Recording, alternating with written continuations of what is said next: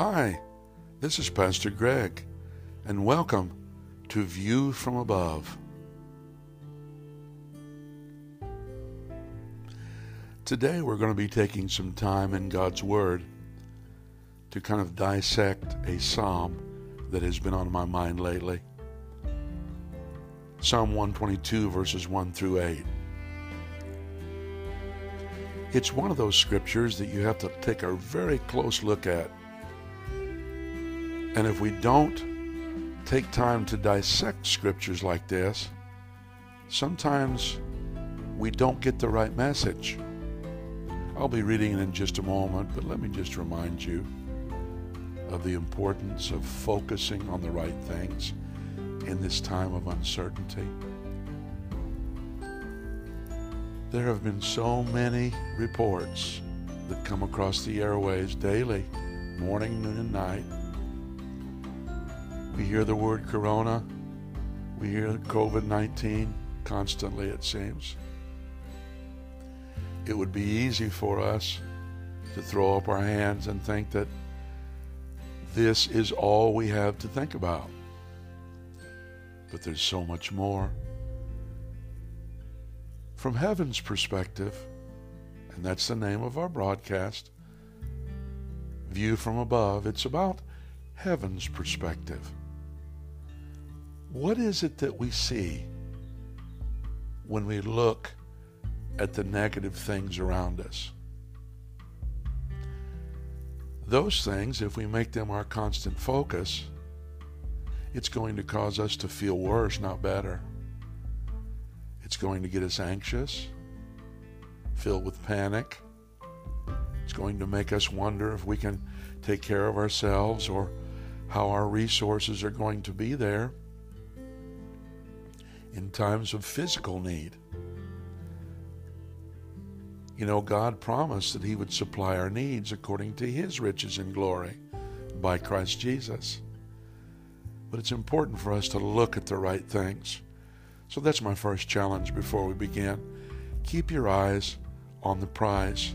Keep your eyes on the things before us, not the things behind us, not the pain, discomfort, anxiety, and panic.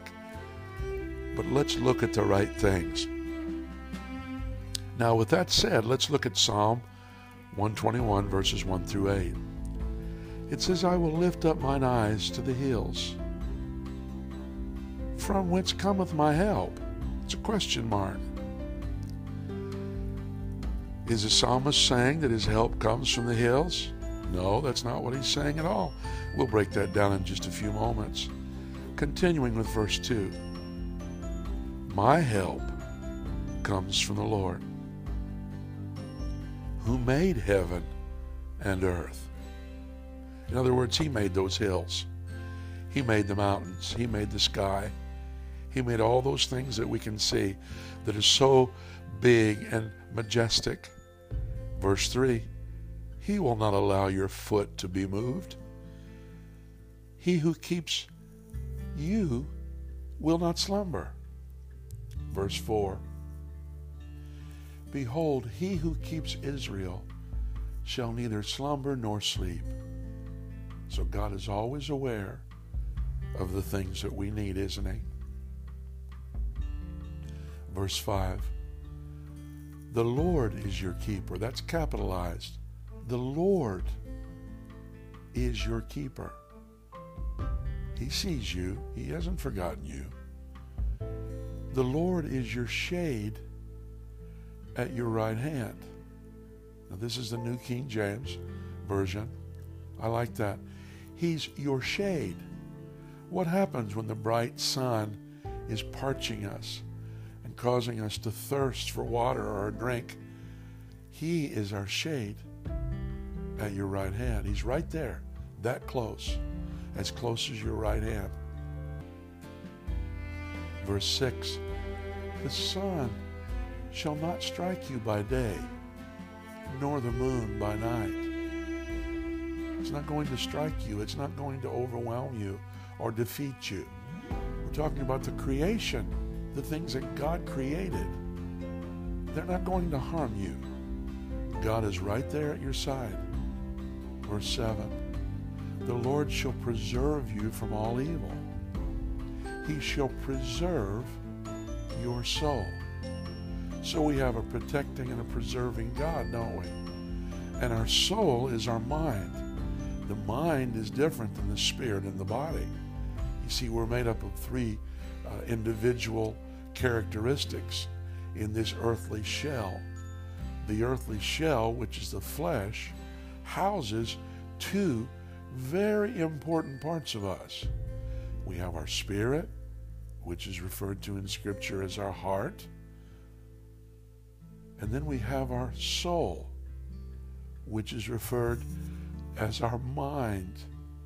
The mind is where the appetites, the passions, the emotions are.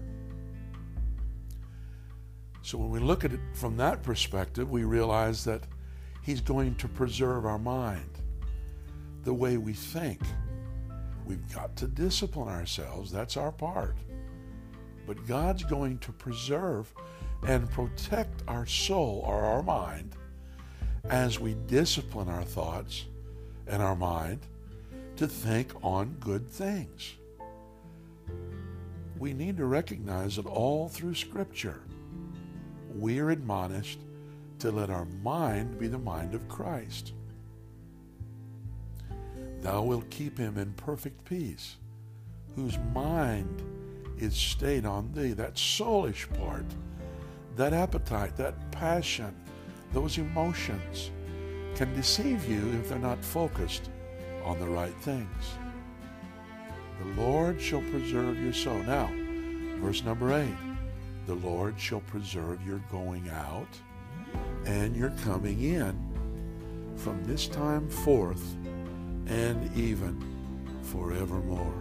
Wow. He's going to take care of us now. He's going to take care of us tomorrow. And those of us that know Him as our Lord and Savior and trust in Him and are living for Him, we have the assurance that it's forever. See, the God that we serve is not just for now. He's an eternal Father. Now, let's break down that first verse, verses 1 and 2. Help from the Lord, the Creator of all, and the Helper of Israel, is what this is talking about. Now, the Jewish people recognize God as Yahweh. So we have help from Yahweh, according to verses 1 and 2. It says, I will lift up my eyes to the hills. From whence comes my help? It's a question, like I said earlier. And then he answers himself, as David is writing here under the inspiration of the Holy Spirit. He says, my help comes from the Lord, who made heaven and earth. Now, look at, one more time, look a little closer at I will lift up my eyes to the hills. The writer of Psalms looked to the hills. He's likely looking at the hills as he's writing this. Those distant hills of Jerusalem as he traveled towards the city to fulfill a pilgrimage that he was on. You know, it wasn't like running to the local grocery store to get supplies or to see someone. You had to walk quite a distance in the days that David wrote this. So the psalmist is still far from the appointed place of worship and lifting his eyes toward the distant mountains. So he's looking up. He's not far from Jehovah. He's not far from Yahweh. He's not far in Jehovah's keeping, even though far from the center of external worship. The psalmist realizes his safety. Well, that's a commentary from Morgan, which stimulates some real deep thinking.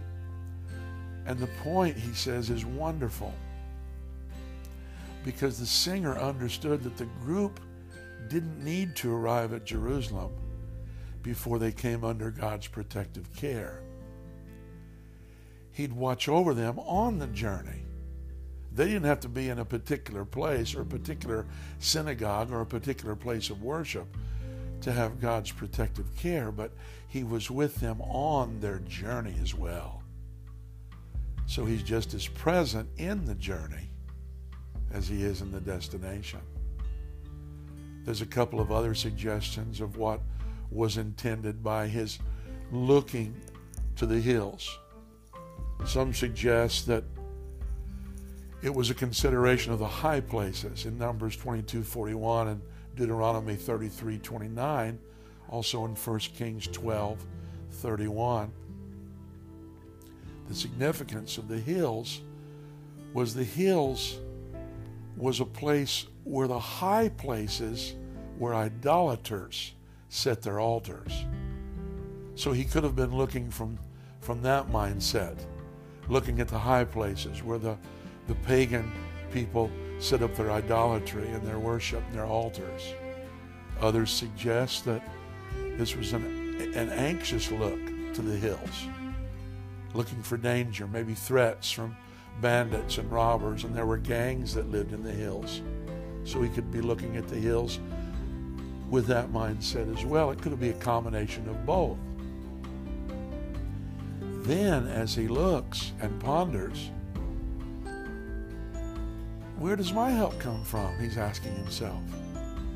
Does it come from mountains? Does it come from the sun? Does it come from the moon? You know, many people worshiped the planets back in those days.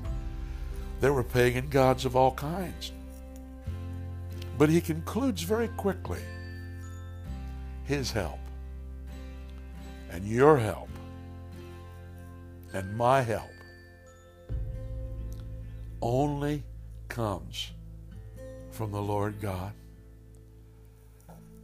So he looked to Jerusalem as his goal, yet his trust was not in that city itself.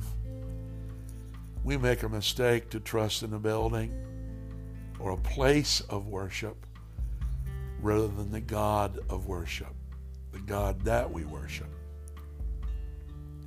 Help would come only from God, the one that was our Creator, the one that made heaven and earth. The Creator must be our help in times of difficulty like we're going through now. The source of help comes from Yahweh. Why? He's the Creator, and he has unlimited power. Van Gemeren made that point that was very good. Here's what Boyce says. What he is telling us is that his gaze did not stop when he looked upward to the hills, but that he looked beyond them to God, who made the mountains.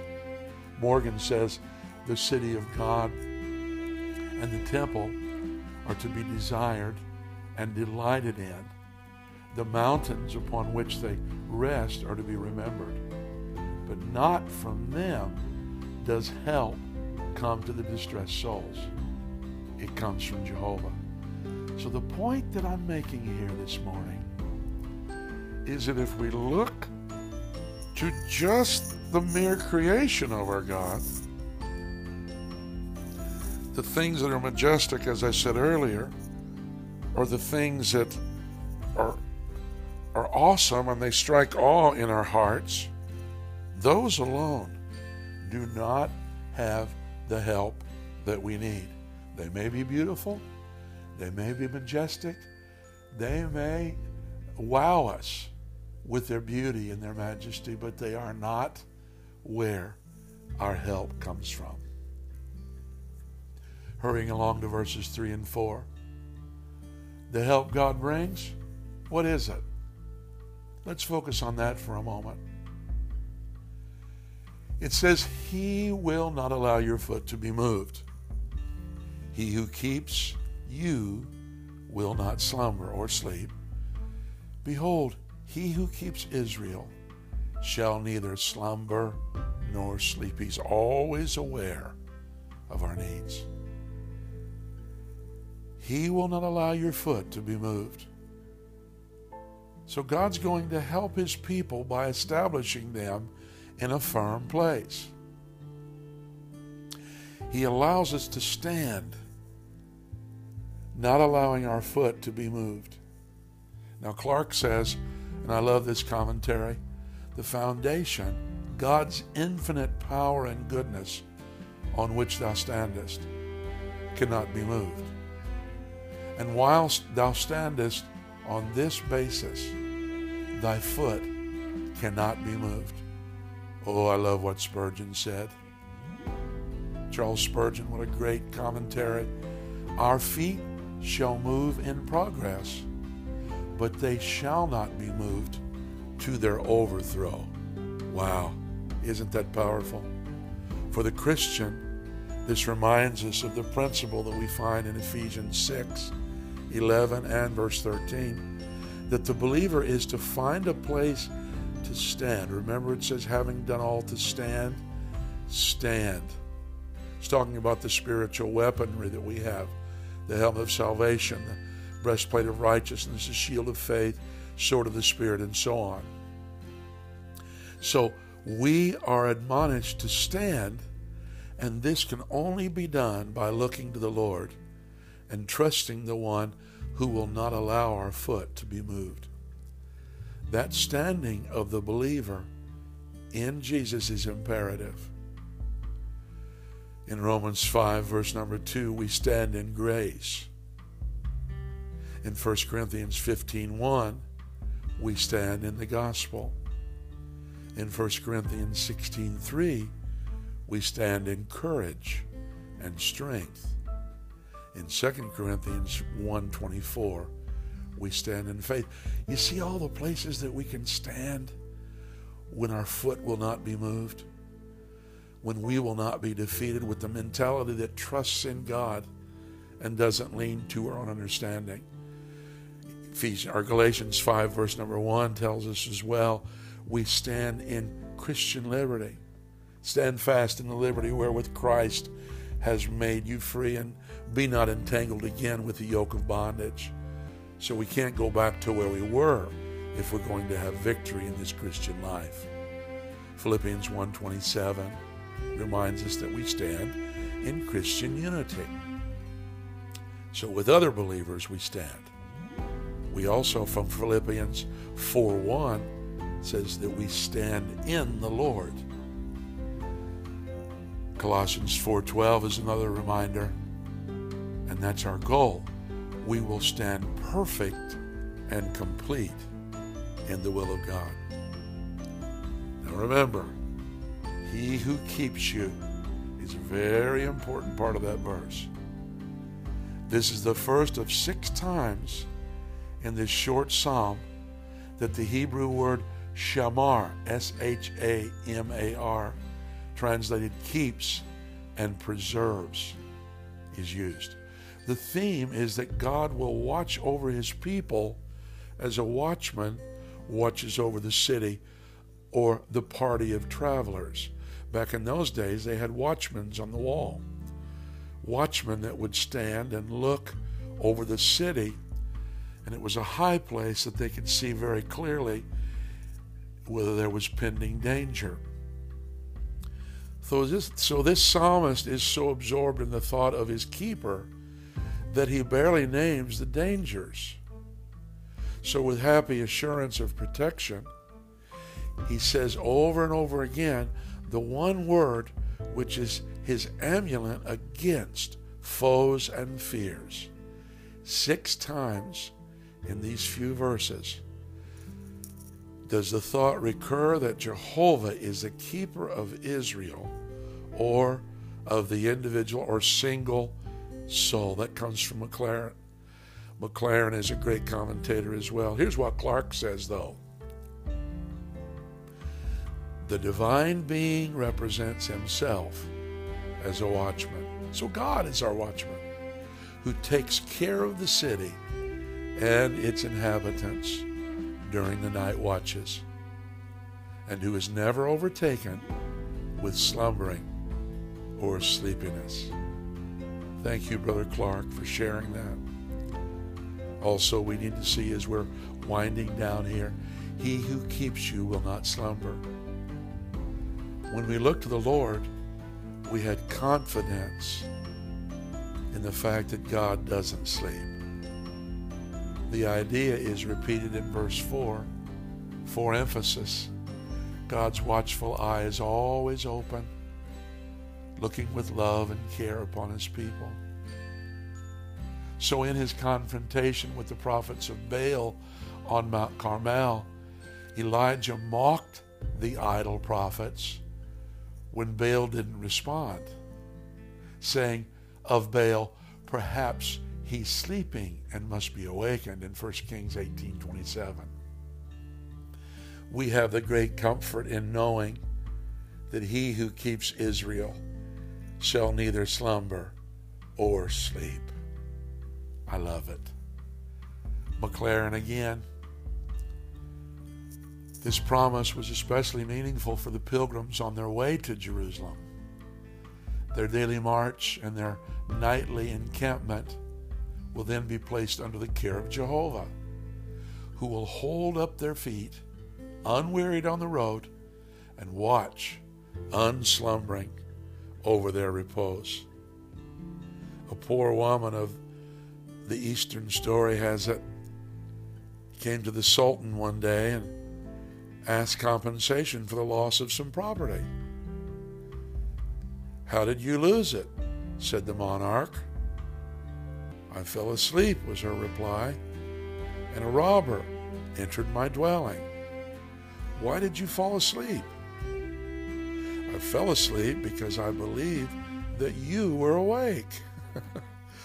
The Sultan was so much delighted with the answer of the woman that he ordered her loss to be made up. That comes from McMichael, cited in Spurgeon's writings. What great ministers we've had in the past that encourage us and strengthen us.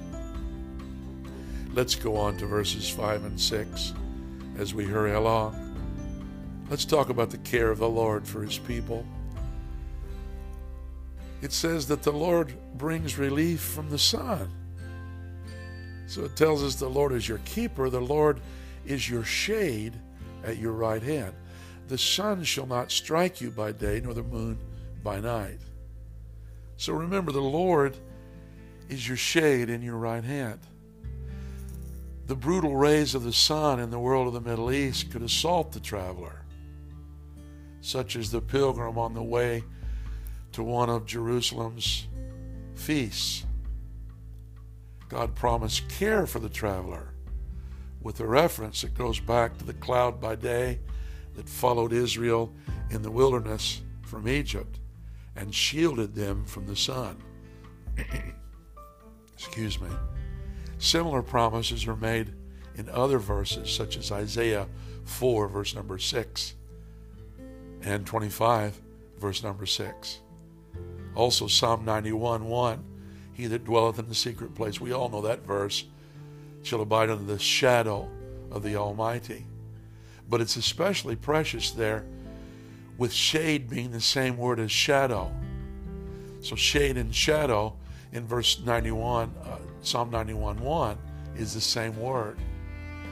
He who dwells in the secret place of the Most High shall abide under the shadow or the shade of the Almighty. So your shade is there to both refresh and keep thee from the burning heat of the sun, as it's expressed in the next verse, and to protect thee by his power from all thine enemies, for which reason God is oft called a shadow in Scripture. That's from Poole's commentary. Nor the moon by night. See, some people have superstitious fears about the moon. Any superstitious fears that they may have had from the light of the moon were of no concern to those whom God protected. So this is not a time to think about the superstitions around us. Our help comes from God, remember? He would keep and preserve his people by day and by night. Here's what Boyce said in his commentary. What the psalmist really means, though in figurative language, is that nothing either of the day or night can harm us if God is keeping guard. God is our covering against every calamity. He is our shade against the visible perils of the day as well as the hidden perils of night. One more from Spurgeon. He said, God has not made a new sun or a fresh moon for his chosen. They exist under the same outward circumstances as others. But the power to smite is in their case removed from temporal agencies. Saints are enriched and not injured by the powers which govern the earth's condition. Oh, that's great. And then Trapp's commentary says, but let the Pope be the sun and the Emperor the moon, as the canonists called them, yet the sun shall not smite the church by day, nor the moon by night. Luther was at the same time excommunicated by the Pope and proscribed by the Emperor, yet died he in his bed. Verses 7 and 8, as we finish up, it tells us that God preserves his people. The Lord shall preserve you from all evil. He shall preserve your soul.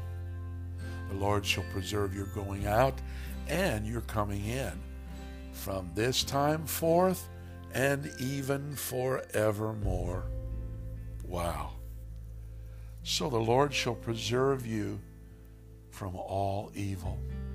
Are we facing evil right now in the world? Oh, of course. This virus is killing everybody, a lot of people every day. It's killing so many people and families in New York City that it's so sad that many of them are dying alone. But he will preserve us from all evil. The singer had great confidence in God's protecting power. Evil men may come and afflict the child of God, but the Lord shall preserve your soul. Now remember, that's different than the body, and it's different than the spirit. He's going to preserve our mind. All evil will be averted, McLaren says, from him who has Jehovah for his keeper. Therefore, if any so-called evil comes, he may be sure that it is good with a veil on it. I like that. So evil can be good. Just like Romans 8:28. All things work together for them that are called according to his purpose. All things. That means good that has a veil. That evil that has a veil becomes good. In the light of other scriptures, to be kept from all evil does not imply a cushioned life, but a well-armed one, Kidner said. He shall preserve your soul.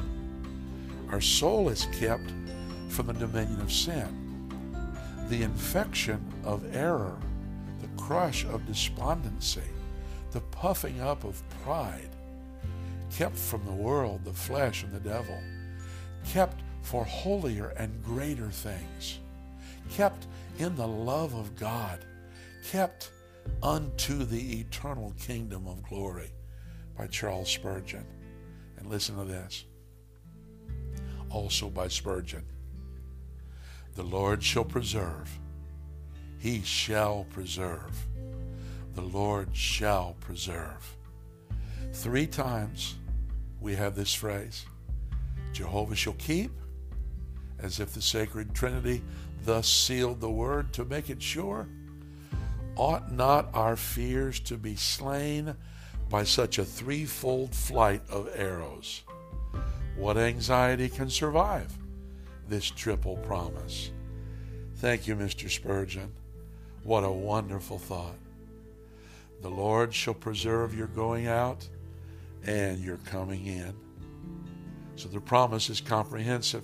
God's people may trust in his preserving power for all of one's activity, going out and coming in, and at all times is also included, from this time forth and even forevermore. One more quote from Spurgeon. when we go out in youth to begin life and come in at the end to die, we shall experience the same keeping. Our exits and our entrances are under one protection. Praise the Lord for His promises. Aren't you glad that His promises are true? Now, I've gone on longer than normal, but we have had an expository commentary teaching today from some of the great commentaries or commentators of the Bible. And I know you've been encouraged and refreshed. Let's pray. Father, thank you that we don't have to look to the hills. We don't have to look to your creation for help. For you are our creator. And you are greater than all these things that you've made. We don't have to look to other men or other people. We don't have to look to our government or the wisdom of people in the medical profession necessarily, even though we appreciate each of them. We look to our God, and from you comes our help, and we are refreshed today. Thank you for your covering. Sustain us, strengthen your church, give us the mind of Christ, and may we walk in victory based on this wonderful study of your word. In Jesus' name. Now don't leave. I want to pray a prayer over those seekers that have joined us today. If you're lost and undone and you don't have a Savior, you're wandering in the wilderness, maybe you are looking to the hills for your help, but none is coming. Our God is the only help that we need. Can we look to Him together? Would you pray a simple prayer over me, seeking one, searching one, wandering one? It's very simple. Just pray it one phrase at a time. Dear God, I turn to you through your Son, Jesus. The only means of salvation is through Jesus our Lord. And I ask in Jesus' name that you'd receive me. Cover me with your precious blood. Wash my sins away. I believe that Jesus is God's Son and that He died on a cross and rose again. And with that belief, I confess Jesus Christ as my Savior and my Lord. Say it with me. I confess Jesus as my Savior. I believe, Lord. I'm sorry that I've offended you. I'm sorry I've broken your commandments. But I come to you in Jesus' name, and I give my life to you, and I will live for you for the rest of my life. This I ask in Jesus' name. Amen. Welcome to the family of God. We're so glad that you've come in and joined us. Now you have the blessed assurance that not only is Jesus your Savior, but you are eternal now, and heaven is your home. God bless you for joining us. Everyone today that came and joined us, we wish you a blessing of peace, strength. I pray over you the blessing that maketh rich and adds no sorrow therein. Thank you today, and may you have a wonderful day as you look to the Lord for your help from heaven's perspective. Thanks for joining The View from Above. I'm Pastor Greg.